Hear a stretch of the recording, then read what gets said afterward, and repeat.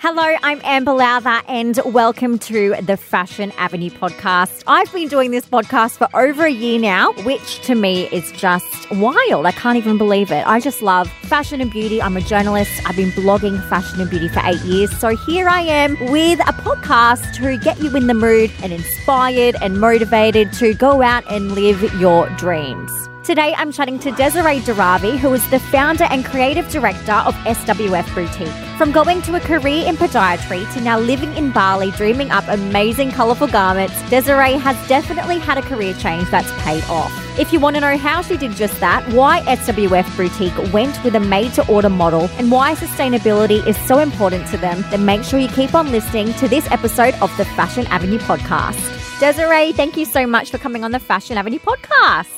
Hi, Amber. Thanks for having me. You're welcome. So I wanted to jump in to your whole career because it's quite interesting. So you weren't actually, I guess, studying fashion. You were a qualified podiatrist. Is that right? That's correct. I mean, it's probably not, a very clear transition from podiatry to fashion. But yeah, it was always something that I loved, and I never had the opportunity growing up to dive into that creative aspect. And once I was working, I decided that, maybe podiatry is not exactly what I want to do for the rest of my life. So I just started becoming more creative and doing a few little volunteer jobs here and there. And I went on a trip to Bali and I met all these expats and creatives and people who started brands and labels and this and that. And I was like, wow, this is amazing. I can do this. And so 6 months later, I packed everything, packed my apartment, quit my job, sold my car and moved to Bali. Oh my God. That's a story and a half if I've ever heard one. Oh my God.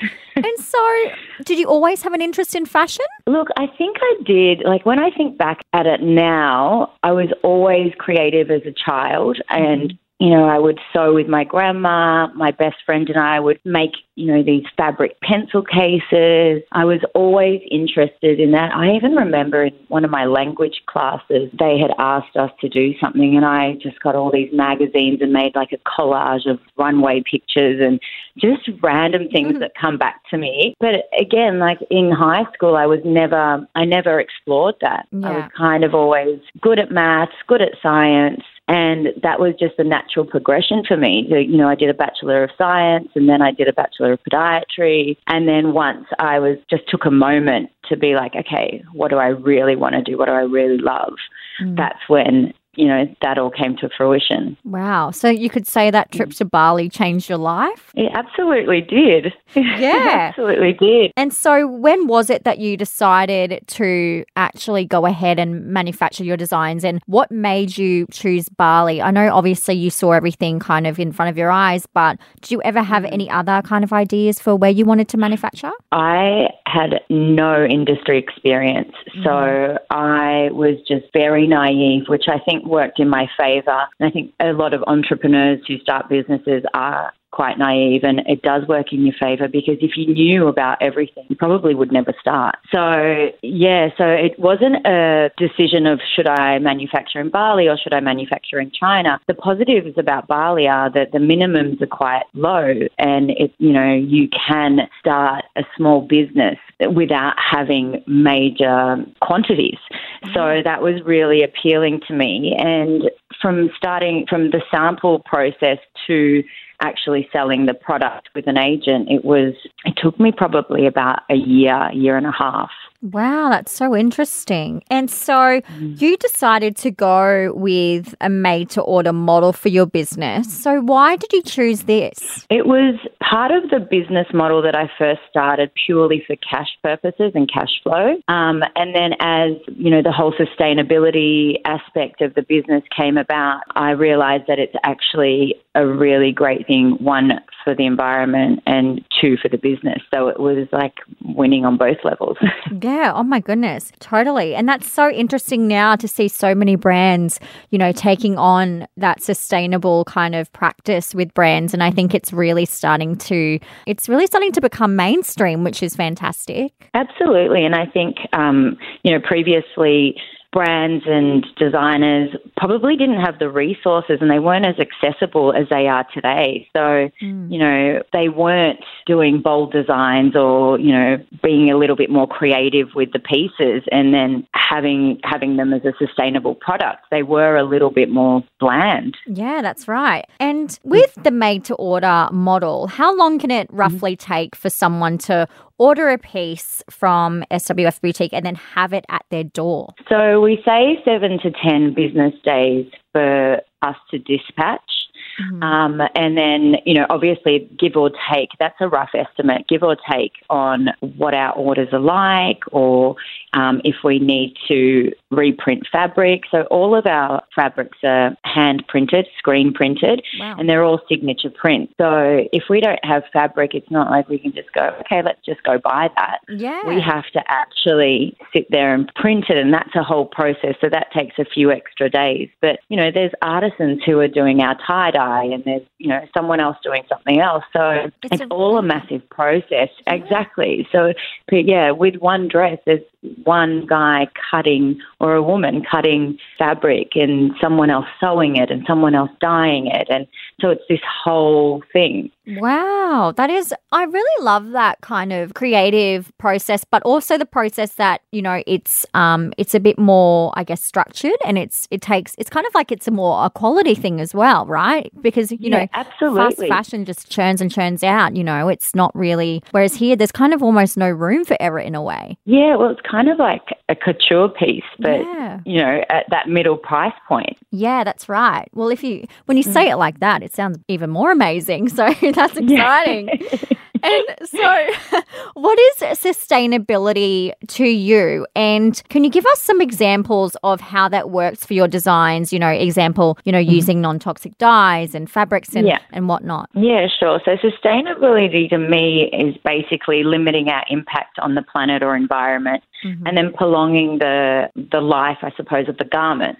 So, you know, having classic silhouette that you can use 2 years down the track. There's one style in my collection that I have repeated, I think, since my first collection. So that just shows how classic it is, you know. So, you know, that's really important to me, having something that's trans-seasonal that you can pop a knit underneath, wear it in winter, and then take that knit away and wear it in summer, something that you can elevate for, you know, evening wear or have it a little bit more casual for day wear. So definitely getting the most out of the garment and not having it just for that season. Yeah, and so that would come also down to the way that you design things, right, as well? That's correct. Yeah. And in terms of like the dyes we use, yes, we use non-toxic dyes. We don't wrap with plastic.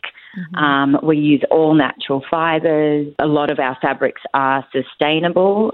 So, you know, fabrics that are from forest and supply chains that are managed responsibly. So there's a whole backstory to the one dress. Yes. Oh my goodness. And how long did it take you, I guess, when you were looking into actually making these garments sustainable? How long did it take you to kind of source all of this and understand the whole process and where everything comes from and make sure it does fit into that sustainability category? Look, it's such a work in progress and it's such a big area to know everything about, and I'm still learning. And, you know, we are consciously created. We're not saying that we know everything about sustainability.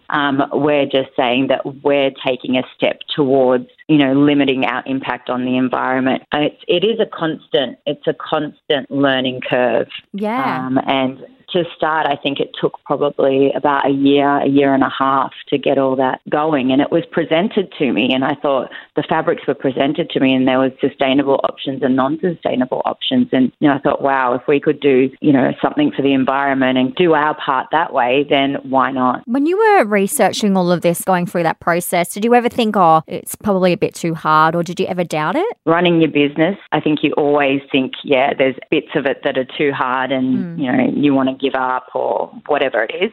But in the end, like the end product and the way it makes people feel outweighs all the hurdles that you have to jump to get there. So true, yes. And with sustainability, so you kind of also let that flow into your packaging, which is amazing. So what packaging do you offer when, someone goes online and buys something? That's interesting because on the website we used to have, this is years ago, packed with plastic and packed without plastic, and people were still choosing plastic. Oh, okay. And I was like, it's interesting, isn't it? And I was like, why are people choosing plastic? So what I did was I was like, okay, just take that option out. So there's no option to choose either way. So basically we just we use canvas bags, and that's what we put the garment in. And at the moment, we're looking at the shipping packaging. So we're looking at moving to biodegradable shipping packaging, which is something that we don't have the control over here in Indonesia, but we're working with our carrier to possibly move from their packaging to our packaging. Wow. So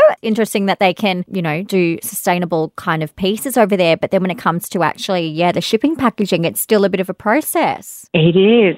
And it's all baby steps. I just think everything takes time. Nothing's going to happen overnight. So it's just the small little steps and the bits that you can do to help. Yeah. And is there anything that you wish you knew before you started your brand? Everything. I like I said before, I just don't think that you would start anything if you knew the ins and outs. Yeah. Like what could go wrong. And it's all learning. Like there's so much that, goes wrong in your day-to-day that you think at the time, oh my God, what am I even going to do about this? But in hindsight, it's all learning, So and how you grow and how you move forward and how the brand grows. And as you get bigger, the problems don't go away. You just get, bigger problems. So great. So it's just, it's part of it. Yeah. And it's like just in general, it's like life in general, we always have to go through something to grow, whatever that is. So, it's the same in business. Absolutely. Absolutely. And how boring would it be if we didn't? I know. We wouldn't have any cool stories. Exactly. And speaking of just then of day-to-day, what is your day-to-day like? Hectic. So I'm pretty fortunate in the sense that I have my own factory. So when I manufacture, I'm in the office and it's joined to the factory. So, there's so much going on from day to day. So I'm overseeing production and we're doing design and I'm working with a pattern maker. And, it is the endless amount of jobs that are continuous. So it is pretty crazy, my day. Oh, my goodness. And how many people do you have in your team now? In Bali, we have 14 people. Wow. In Melbourne, we have 2 girls. And then I have my agents in Australia and in the States. Wow. Oh, my goodness. A bit of a decent amount there. Yeah. It's definitely growing. Definitely. Yeah, definitely. Yeah. And so what do you think are the challenges, to manufacture overseas? I think, look, there are definitely some challenges. For me, it's the language barrier was a challenge, the cultural differences. There's a lot of ceremonies. Even in the way, you speak to the staff and what probably would be okay in Australia is probably not okay here. It doesn't really resonate with them. Right. Timelines is a big one. We've all heard Bali time. So, it's, timelines and schedules and deadlines are really a big thing. Yeah. And it's my ongoing struggle here. Wow. But then there's so many positives as well. Like I said earlier, there's low minimums. There's the scope to be so creative. We can tie-dye, we can screen print, we can use embroidery, we can bead garments. It's endless. Yeah, that's so great. And it's so fun, I guess, being surrounded and being in that creative space. It would help you to create as well, right? Absolutely. And it also gives you the opportunity to try new things that are quite an accessible way. So it's definitely a positive. And speaking of creativeness, speaking of being creative and, and having, I guess, being surrounded by people who can help you bring those ideas to life, I just want to say that your designs are amazing. And I did should say, Thank you. off the phone that I have been following SWF for a while now. So I'm interested to know what inspires you. In every collection, I feel that there's a different inspiration. So basically everything inspires me. Women inspire me, nature inspires me, art. But also there's a few collections which I've designed which have been quite personal, personal things that have happened to me and a journey in my life. And, that can be an inspiration for a collection as well. So, it's just anything and everything around me can be an inspiration. So it's just endless. Yeah. And how did you go, not coming from a design background, actually putting designs, I guess, or translating that to a manufacturer? Like, how did you kind of, break that barrier and actually go, okay, this is what I want? That was really difficult. Obviously, that was one of my biggest challenges at the start. So knowing, like, what's a bias or what's a French theme or, what stitch is that? And then also with the design is that I don't draw, I drape. So I work with a pattern maker and I drape fabric on a mannequin and then we work together that way. Wow. So, so it was all, like I said, it's all learning and it's definitely been a journey, but things that I had to teach myself. Yeah. So that's probably one thing that I think is important if you're starting out, to have a bit of a mentor and have someone that can help you through, because that might assist in maybe not making some of the mistakes that I made, but just assisting you in growing in your journey. And do you remember your first design at all? Oh, wow. You're testing my memory. I remember my first lookbook. Okay, And I like my very first design, the very first one that came out, I actually can't remember that, but I definitely remember my first lookbook, yeah. Nice. And has a lot changed? I mean, some have, but it's, the aesthetic, the first few ones, you're still finding your feet, finding your aesthetic, who's your customer, who's the SWF girl. Yeah. And then once you've kind of like eased your way there and found that customer and who she is, and then the rest just flows. So, the first few, you're still finding your feet, but then, but like I said, there's silhouettes that I've had in my, first and second collection that I still use. Yeah. So, yeah. Great. And I kind of think that, sometimes when we as consumers think of sustainability, we almost think of like boring designs, which we shouldn't, but I think sometimes that we do. Can you please debunk this for us? Well, it's like what I was saying before. I think it's like the resources weren't as accessible before. So perhaps, the styles and the colours and the prints were maybe a little bit boring, and perhaps brands had limited access to supplies in the sustainable realm or, whatever it may be. But now it's much more accessible and available to us, then there's almost no excuse to not have an aspect of the business which is consciously created or sustainable. Yeah. It is out there, so it is something that's important, especially because, our industry, it does have a little bit of a stigma about the whole landfill thing. So just, if you can do anything to decrease that, doing something positive and doing something great for the planet. Yeah, I love that. That's like a great kind of way to put it, because I think sometimes we can just see a word or, see something that someone has made and not really understand even maybe the full backstory or what it actually does, or, and I think it's so important for us as consumers to kind of grow with the times as well. And, it's definitely heading that way. Mm-hmm. Yeah. That's correct. And it's a really important topic, and I know it's been at the forefront of everyone's minds and at the conversation. So it's definitely something that we're really passionate about and is part of the ethos of the brand. Yeah, I have a little bit of an understanding of it, but because I did a subject of sustainability and fashion in uni, because I did fashion and journalism, so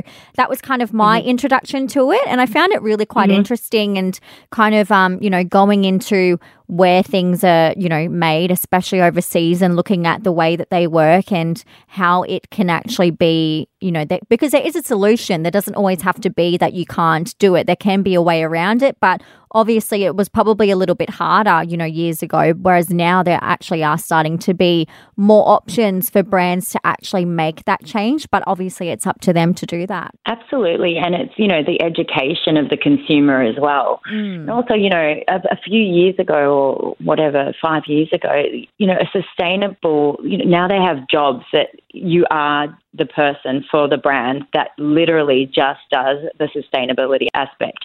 So it's a whole thing. Like, it's massive. Yeah. And how far in advance are you designing for, your upcoming collections? So at the moment, I'm designing spring this year. So spring of 2020. So that's great. like a August, September delivery. So almost about, just under a year in advance. Okay, yeah. Well, I guess that's pretty standard for the industry, right? Yeah, it is. Yeah. It is. Once it hits stores, you're almost kind of sick of looking at it because you've been looking at it for a year. You know what I mean? And it's so fast paced. So like once that's finished, you're on to your next one. And then, so it's just, it's definitely a fast-paced industry. Yeah. Do you ever, I guess, during that time, because there is such a bit of, a lead time until you launch it, do you ever kind of second-guess your designs and go, oh, I don't know if that's going to work for them? Or does that ever happen? I think... you can always improve, I believe, but if I was going to go back and look at every collection after I had done it, I'd drive myself crazy.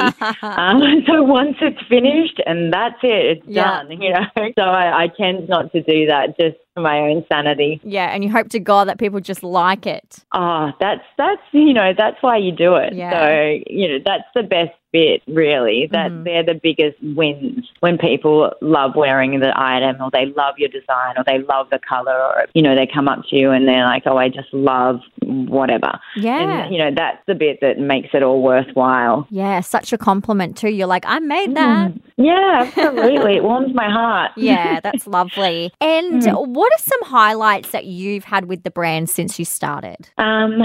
So I think a lot of the online majors and some of the department stores in the US have been the highlights for the brand. At the moment, we're stocked with Free People, Anthropologie, Urban Outfitters, Nordstrom, Bloomingdale's, Revolve. Oh my God. So that's been a highlight. But like I was just saying before, the highlights for me really are when people come up to me or we get a lovely email or someone DMs me and just says like, I love that and I love wearing it. And that's really one of the biggest joys for me on top of course, the retail thing. But, that is really what makes me happy. Yeah. And what's your biggest goal for the brand going forward, would you say? I think one of the goals for me and the brand for 2020 is to try and get on one of the Australian majors, one of the Australian retailers. That would be a great one. Yeah, so totally. If anyone's listening out there, no. Totally. Yes. But yeah, that's probably one of my biggest goals for 2020 for Australia. And for the US market, it is just growing that. Yeah. So the two goals that I have that, obviously trying to hit. Yeah, and you'll get there. You have a goal, you'll get there. Yeah, I think they're achievable. They're achievable goals. Yeah, definitely. Like, you're not saying anything crazy. Like, everything you're saying, I'm like, yeah, that's doable. That's a real thing. Great. And can I ask, who is the SWF girl? The SWF girl is someone who's confident. It's someone who's not shy to say how she's feeling. Someone who, the brand is it's aspirational yet attainable. It's your kind girl. It's your smart girl. It's someone who loves travel. That's your SWF girl. Yes, I love it. I love hearing that when someone says who their customer is. I just love it. It's a full. It makes it a full, brand story, which I really like. Yeah, it is. Would you ever expand your label into anything like accessories or swimwear or anything along those lines? I think swim would be really fun, but I think at the moment my focus is on where it is. So, just the garments and getting that and expanding that and growing that. So, possibly later down the track, a lot later. Yeah. Well, at the moment, at the moment, my hands are pretty full with what we're doing. So, adding another element, I might be biting off a bit more than I can chew. So, well, at least you're being realistic. Yeah, absolutely. Here's me being like, what's organic coming? growth. Yeah. Organic growth will be fine. Exactly. I'm getting way too ahead of myself. I'm way too excited. And so what can we actually expect from the brand in 2020? What is it that we can expect for this year? So I just think, there'll be a lot of new prints, a lot of signature prints. We're working on that, and that's probably actually one of the things that I find the hardest in the whole design process, the print. But so we'll see more of the bold print, more of, something that you can look at a dress and be like, oh, yeah, I know that's signature SWF, or, it stands out. So, there'll be a lot more of that coming up in 2020. Exciting. We love a bold print. Yes. Yes. Colour and print. That's what we're about. I love it. Confidence.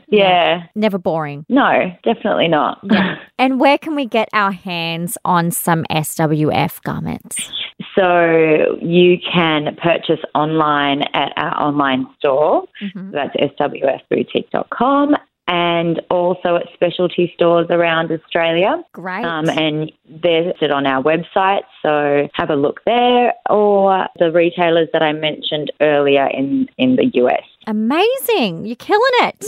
Yeah, thanks. You're welcome. So I wanted to jump into a few random questions for you. Okay. And I know that you're kind of aware of all this because you have listened to the podcast, which is amazing. I love your podcast. Oh, we were talking before we jumped on air, and I was just like, I listened to it and I love it. And so you're doing a great job as well. Thank you so much. That's so sweet. And it's kind of like when you say that, when someone says that they love what you're creating, that you just love that. That is how I feel when someone says that they love the podcast. So thank you. It's beautiful. Yeah. Keep it up. Good on you. Thank you. Okay. So number one is, would you rather only shop online forever or only shop in store forever? I'm an online girl. Yes. I don't like going to stores. You're like, I don't like people. As much as I like, as much as I like online shopping. Yes. And you can do it from your, comfort of your own home in your pajamas. Oh, absolutely. So, the best purchases have happened, after midnight for me. Yeah, a couple of glasses of wine, you're good to go. Yeah. And number two, what's one thing that you get every time you go grocery shopping? What's that one thing you always have to get? Oh, that's a really hard one. It depends what country I'm in, but I would have to say cheese. Yes, we love cheese. Yes.